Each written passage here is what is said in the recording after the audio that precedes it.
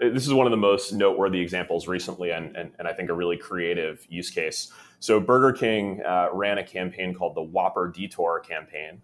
And the idea was basically to encourage people to download the Burger King app. And so the campaign was, if you went to a McDonald's location and opened the Burger King app, you could unlock a coupon to order a Whopper at Burger King for a penny. You just had to take a detour from the McDonald's to the nearest Burger King to pick it up. Welcome to another episode of the Mapscaping Podcast. My name is Daniel, and this is a podcast for the geospatial community. Today I'm talking to Nick Patrick, and Nick is the co-founder of a company called Radar, and Radar is helping people build relevant and personalized experiences based on geolocation. Really hope you enjoy the interview. Welcome, Nick. Thank you so much for taking the time to do this interview. There was a little bit of back and forth, but I'm really pleased that we managed to work out a time schedule that suited both of us. You're doing something really interesting with geolocation, geofences, and you've got a few good stories around some of the experiences you've had so far with your business. But before we dive into all that, can you give us a little bit of background about yourself? How did you get into the business of geolocation? Yeah, for sure. So I've been in the geolocation space for a while. A few years back, I was on the product team at Foursquare, which you may have heard of.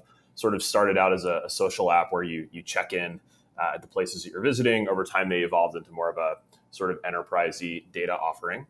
After Foursquare, went to run product at a company called Handy, which was a on-demand services or Uber for X company, if you will, for cleaning and handyman services. Had the experience there of having to build a system to track our cleaners and handymen. We wanted to deliver this Uber style, track your service providers, see them on a map type experience. And it was a real challenge to build.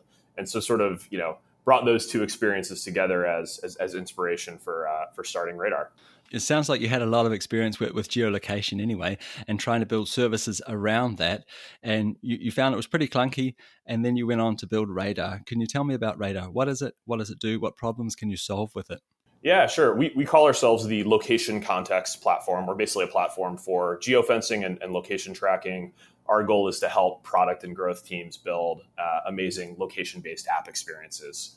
And kind of thinking back to the experience that I had at Handy, where we wanted to build this system for location tracking and geofencing, it seems deceptively simple. It feels like you can use the out-of-the-box geofencing tools on iOS and Android, and you're sort of off to the races. But I think having the experience of actually building that, it's a pretty challenging problem. And so we offer an SDK to make location tracking and geofencing very easy. We offer a dashboard to visualize all of this data and manage it. We offer integrations to other tools, really trying to build a developer-friendly, privacy-friendly, full-stack solution for location context. We often use the analogy, a Stripe for location or a Twilio for location, if you're familiar with those tools. But at the end of the day, trying to help people build great app experiences with location. Okay, just to clarify here for our listeners, Stripe, it's a plugin for online payments. And I think before Stripe came along, life was really tough for the e-commerce merchant. And they came along and they're basically a plug-and-play solution that fits into almost anything, anywhere, and lets you really easily integrate like a payment collection system in your website. And you guys want to be that for geolocation. Yeah, that's exactly right. Stripe basically came onto the scene and they had very developer-friendly open source tools. They had great documentation. They had a great dashboard. It was just a super easy, powerful tool that you could drop into your application or website. We're trying to do the same thing with location and with geofencing. And so before we jump into some of these use cases for these kind of for geolocation and geofencing and what you're doing with that, maybe you could explain again why we just can't use the out-of-the-box functions, which I'm assuming is on every smartphone, has some kind of location awareness, can get a location. Yeah, no, there are location services out of the box on iOS and Android. They let you, start up location services, track a user's location. You can register geofences on the phone. The challenge is to do it in a really battery efficient way and to do it at scale. So if you want to, geofence a few particular locations, you actually have a limit of 20 geofences per app on iOS, 100 geofences per app on Android. If you have a few thousand locations that you want to monitor, you're already sort of over those limits and you have to devise a solution. If you want to, maybe you want to grab a very quick, efficient location fix when a user opens the app. Maybe you want to, if the user has opted in and granted permissions, do more persistent background tracking. That can actually be really hard to do in sort of a reliable, battery efficient way. Oftentimes, your first attempt at a solution will sort of stop working after a while or drain the user's battery. And these were problems that, I faced firsthand at Handy when we were trying to build a solution like this. So there are definitely tools. You can roll your own solution. It can be challenging to do efficiently and at scale. And I think the other challenge too is these things are always changing. Every version of iOS and Android introduce new capabilities. Sometimes they introduce new restrictions. And our goal is just to abstract all of that away. Our SDK takes a few lines of code to integrate. If you want to upgrade to the latest and greatest, it's just a matter of bumping the SDK version to the newest version and trying to take that, hundreds of lines of code, trial and error. How do you do this in a battery efficient, accurate way? And just distill it down to a few lines of code. Okay, so correct me if I'm wrong here, but it sounds very much like we're moved away from using the things that are native on these different platforms to maybe something like an API. So we get location from the phone, great, and then we send it over to you guys via an API and make calls back and forth. And that's that level of abstraction that we're talking about. Is that correct? Yeah, that's right. And we talked a bit about the sort of the client level or like the phone level piece. So collecting this location data is one part of the challenge. I think another part of the challenge is actually storing that data, making sense of it, visualizing it on a map. Maybe you're looking at a heat map, or maybe you're just looking back to a specific location event or geofencing event, and you need to visualize it on a map. Or if you want to send it downstream to other tools, right? Maybe you want to use this to trigger a push notification. You want to tie it to some other behavioral data that you're collecting in the app. You want to do some user segmentation to maybe personalize the experience. So there's the collection piece. There's also the storage piece. There's the visualization piece. There's the activation piece. And we really are a full stack solution that tries to solve all of those problems for our customers. Maybe it'd be really helpful for the listeners if you could, at this point, sort of walk us through what the user journey looks like, so we get a better understanding of the functionality of the system and how it works together, how all these different pieces work together. Yeah, so I think in terms of end user facing functionality, there are generally three buckets of use cases. One is building contextual in-app experiences. So if I'm a user and I open an app, let's say it's a shopping app, and I open the app in store, you might detect that I'm in store and show an in-store mode, right? And the experience that I should see in the app should probably be different if I'm in store versus if I'm sitting at home on my couch, right? In store, it might be showing me stuff related to that store, products available, services available. Maybe if I've placed an order for pickup, it shows me that sort of pickup screen.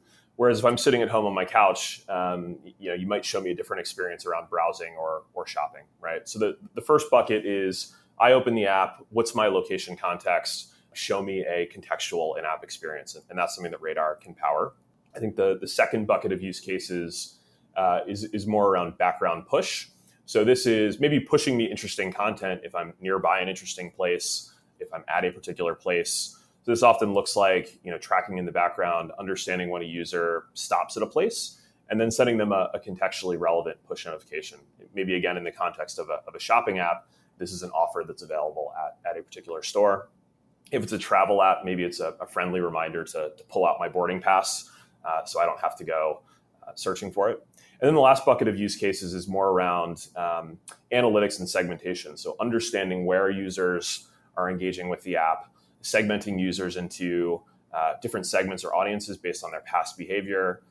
Maybe somebody is a frequent flyer and somebody else is a frequent road tripper, to sort of go back to that travel example. And you can recommend them different content based on which segment that they're in. So in-app experiences, more background messaging and push use cases, and then analytics and segmentation use cases. And again, the goal at the end of the day is for us to help our customers build really great contextual experiences for their end users. I think the big fear around a lot of this kind of stuff, as soon as somebody says tracking, is this, oh no, somebody's going to know where I am. every second of the day, and they're somehow going to use that against me, or I'm going to be completely overwhelmed with push notifications, upsells, and all this other thing. But I think it's really important to emphasize here, you're talking about personalized experiences, and you're talking about giving context to these experiences. Where am I? And that affects what we might need, what we might value at the time. And I think it would be really easy to jump onto almost like the naysayer bandwagon. Oh no, marketing is going to kill us here. I'm assuming this is not what you guys are focusing on. Yeah, no, I think that's a great point and something that we're very mindful of. Our goal at the end of the day is to help people build great app experiences using location context. You should be very transparent about the data that you're collecting. You should be getting very clear opt-in. And assuming the user is getting value out of it, and they understand that what data is being collected, then you're in a good spot. I think where people run into trouble is if data is being collected from them and they're not getting value from it, they don't understand what's being done with that data. If that data is being passed off to maybe other third parties to be monetized. And we very explicitly don't do these things and focus on helping people build great experiences with clear opt-in. There are a lot of other companies in the location space that are, at the end of the day, basically ad tech companies. They might call themselves location intelligence companies, but the focus is really on collecting a ton of location data, monetizing it. We're really focused on helping people build great app experiences. If you as an end user want to opt into that, awesome. If you don't, that's fine too. I'd like to sort of shift the conversation now and talk about some people that are doing this really well, or have done this really well, have used the software and all the possibilities that come with this kind of technology. And I know you've had a recent incredibly successful campaign with a little company called Burger King. Can you tell me a little bit more about that? Yeah, for sure. This is one of the most noteworthy examples recently, and I think a really creative use case. So Burger King ran a campaign called the Whopper Detour campaign.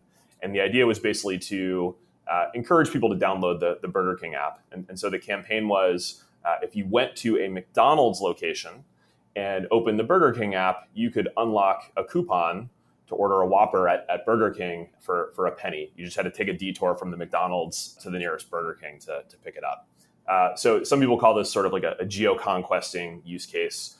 But at the end of the day, it was a super creative campaign by Burger King to drive app installs, and they won a bunch of awards for it. It was very successful, and we were lucky enough to power the geofencing piece of that campaign. So Radar was effectively the tool that helped Burger King geofence these McDonald's locations, and we were able to tell the Burger King app, yes, this person is near a McDonald's, unlock this coupon, or no, this person is not near McDonald's, keep this coupon locked. And it was an in-app experience, right? You didn't have to grant background location permissions for this. I think a lot of people think about geofencing as a background tracking thing. That's not necessarily the case. This was user opens the app. We can detect if they're in this 600-meter radius around a McDonald's, and if so, unlock that coupon. So it was really, really powerful. We were obviously able to save them a bunch of implementation time, getting this functionality up and running. And they just had tremendous results. They hit number one in the App Store. They drove millions of downloads. Really, really cool campaign. And I think inspiring for a lot of other folks in the industry thinking about running campaigns or building features with location. And not just folks in the food and dining or QSR space either, but other types of apps as well. I think this was incredibly innovative, and I really think it opens the door for a whole bunch of other possibilities. And I think this is probably the kind of thing that you were referring to in the pre-interview when you talked about geofencing beyond the push and building these experiences, that give value, that entertain, and that motivate people. And in the marketing world, I think you probably need to be a little bit of a marketer to appreciate this, because what we're talking about, a campaign that had the Burger King app to number one in the App Store. There was something like 1.5 million downloads of this app in 9 days, 3.3 billion impressions. It tripled sales, and people had a lot of fun doing it. I'm not saying that everyone should go out and eat Burger King or McDonald's, but I really admire the creative approach to this. And for me, it's very reminiscent of the enthusiasm we saw around Pokemon Go, which I'm assuming was using geofences and similar kind of technology to really get people out and motivate people. Yeah, no, that was another great example, and I think we're thinking about ways to be the most developer friendly tool in this space, be the most accessible tool in this space, I hope the next Pokemon Go, I hope the next Uber is built with Radar, and we want to make ourselves, an easy to use, accessible tool that folks can pick up and start building functionality like that. This really lays down the challenge for me for companies that are looking to be innovative. Here's your opportunity. You can do something that this call to action, it doesn't have to be go to the website, use this coupon code.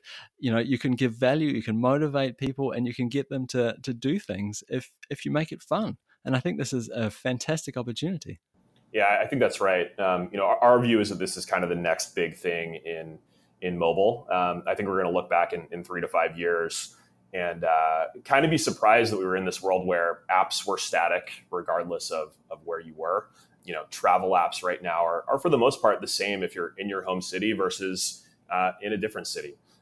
Shopping apps are for the most part the same if you're sitting at home on your couch versus you're in store versus you're in a competitor's store. And if you listen to, at these big Fortune 500 companies, what CMOs are saying, or what chief experience officers or chief digital officers are saying is, consumers are demanding these contextual experiences. They want stuff to be personalized, and folks are investing here, and they're looking for geofencing tools. They're looking for context platforms to help them act on this stuff. So there's a big opportunity. We talk about our mission as being to make every app on every device contextually aware. We've talked a lot about food and dining use cases and shopping use cases and travel use cases. We're starting to see a lot of other use cases as well. We're talking to a large media company that wants to basically unlock articles, unlock the paywall if you're at an airport or if you're on a college campus. We're actually working with a state government here in the US that wants to geofence wildfires and road closures and emergencies. And so we really want to be this broadly applicable tool that is available to every app developer, every type of use case to build these types of contextual experiences into their apps. I think in terms of this kind of application that you've built, and I think it's your imagination that really limits you here. Because when you think about Pokemon Go, when you think about the crazy success that geocaching has had, for example, these are real opportunities here. And if I think about the way search works today, like it is trying to figure out what did this person look at last time? What's their history look like? And some people might think that's spooky, but in the same way, it's quite nice to have that sort of personalization happening in the background. And even the massive mapping platforms today, the most personalized you get is it zooms to the point where you are now, and that's the end of the personalization. Yeah, I mean, of course, that's a big thing, but I'm thinking that there's other opportunities here to personalize based on location. I think that's right. And again, I think as long as there's value for the end user, as long as there's clear opt-in, I don't think folks mind this as long as they understand what's happening and they're getting value out of it. You really run into trouble where you're not getting clear opt-in, where other stuff is happening with the data that you're not aware of. And so as long as you're delivering value and getting clear opt-in and not passing this data along to third parties, you're in a really great spot, and there's a lot of potential here. I think one of our challenges is, how do we enable these types of great use cases and keep folks on the right track in terms of doing this in the right way? And there are a lot of bad actors in the space that don't necessarily think the same way or have the same business model or follow the same best practices. And part of our job is to sort of make sure that we don't get caught up in that. Yeah, I think that's going to be a tricky task. I think that people are going to look at geolocation, anyone who collects any kind of geolocation, and use the same stamp on all of them. I think if it goes bad, people will go, oh, they're tracking me, kind of thing. And that could be a really tricky task. I want to shift gear again, and because I think that the elephant in the room here is perhaps indoor navigation, because we've seen great examples of outdoor navigation, how things function outside, and we're all very familiar with using Google Maps and planning routes and that kind of thing. But this all kind of falls apart when we move inside. How are we going to solve for this either now, or how are you solving for this now, or how are we going to do it in the future? Yeah, it's a great question. I feel like everybody was talking about beacons, 3 to 5 years ago, and there's sort of this unfulfilled promise around indoor location. Some folks are doing it. There are some creative vendors. There are some creative use cases, but hasn't really achieved its full potential. Our view here at Radar is that smartphones are getting better and better over time. They're sort of converging towards near perfect accuracy, near perfect battery efficiency, even indoors. We watch, Google I/O their developer event every year. And it seems like every year they're showing more and more advances towards sub-meter accuracy indoors without using beacons, right? And so I think we're going to get to a place where you're able to deliver these types of great contextual indoor location experiences, potentially with accuracy down to a few meters, just using smartphones. And I think the hurdles around deploying hardware beacons are just going to be too much for folks to overcome. We're seeing folks move away from using hardware beacons and try to find 80% of the value with geofencing for 20% of the costs. And I think over time, we'll get to 100% of the value just with a smartphone-only, software-only solution where you don't have to deploy a fleet of beacons. I think too that we have seen in the past that big smartphone manufacturers, their flagship smartphones are coming out with dual frequency GNSS chips, and they're enabling access to that to the location data before you actually get a location lock. And this opens up all sorts of possibilities around precise geolocation and post-processing of that location data. So we're getting there. We're moving towards that sub-meter accuracy.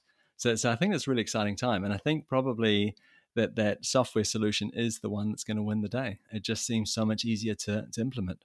It's certainly the way things are trending. And, we talk to customers and prospective customers that maybe they've deployed a fleet of beacons in the past and shut it down. Maybe they're thinking about migrating over to a software-only solution. So I think if you look 3 to 5 years out, we're going to be in a place where you don't need beacons. And we're going to be in a place where a lot of the value is actually shifting towards how do I make sense of this data and act on this data as the collection piece converges towards near perfect accuracy and near perfect battery efficiency.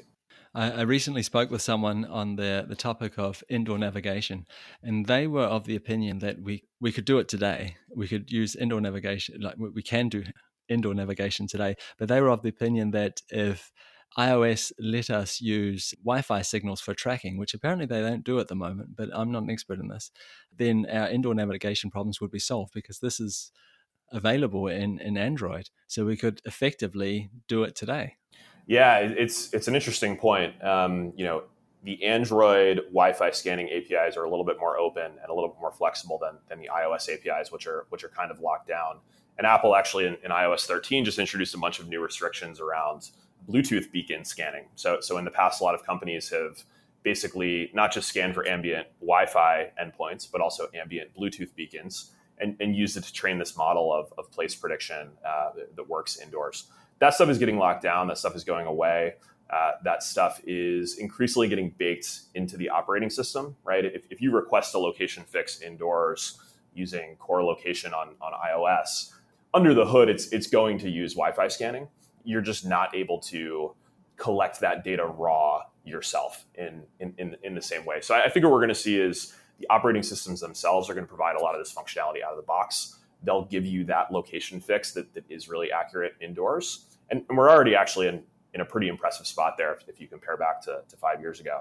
And again, the value and the challenge is going to shift to, okay, how do I store this data? How do I visualize it? How do I act on it? How do I deliver great product experiences off of it? And we kind of find ourselves focusing more and more in those areas as opposed to on the collection piece. Hey, I've just got a few more questions for you before we say goodbye, and they're all about the future. And this is a very broad question, and I realize that.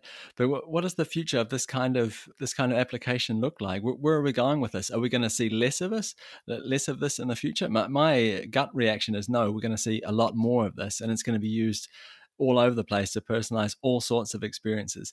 But can you give me an idea of what it might look like in 5 or 10 years' time? Yeah, it's a great question. I think there are a few trends to look out for. One is I think you're going to start seeing these types of experiences in more apps, right? You see a lot of this in shopping apps. You see a lot of this in food and dining apps and in travel apps.